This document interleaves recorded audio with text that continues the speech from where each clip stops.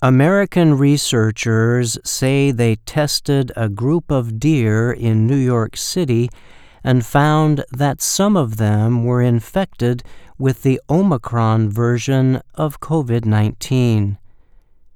The highly infectious version or variant was identified in the white-tailed deer population on the city's Staten Island. The Omicron variant was found in 7 of the 68 deer tested between December 13th and January 31st. The results are reported in a study carried out by researchers at Penn State University in Pennsylvania. The study was financed by the United States Department of Agriculture, or USDA.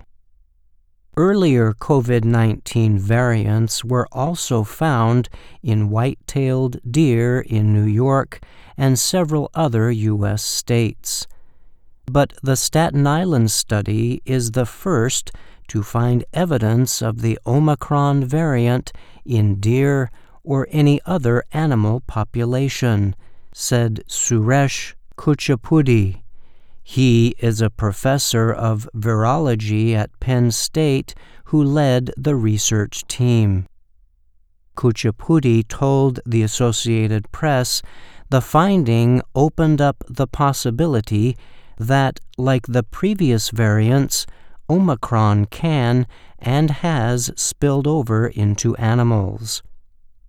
He added that for this reason, the presence of COVID-19 in animal populations needs to be closely watched. Kuchipudi added that the spillover of Omicron from humans to deer suggests the possibility that vaccine-resistant versions of the virus could mutate and spread in non-humans. When the virus completely mutates, then it can escape the protection of the current vaccine, Kuchipudi said. So we'd have to change the vaccine again. The researchers also reported that nearly 15% of the 131 deer captured on Staten Island had COVID-19 antibodies. This finding suggests that the animals had past coronavirus infections and they were reinfected with new variants. In August, the USDA said it found the world's first cases of COVID-19 in wild deer in Ohio. This expanded the list of animals known to have been infected with the sickness.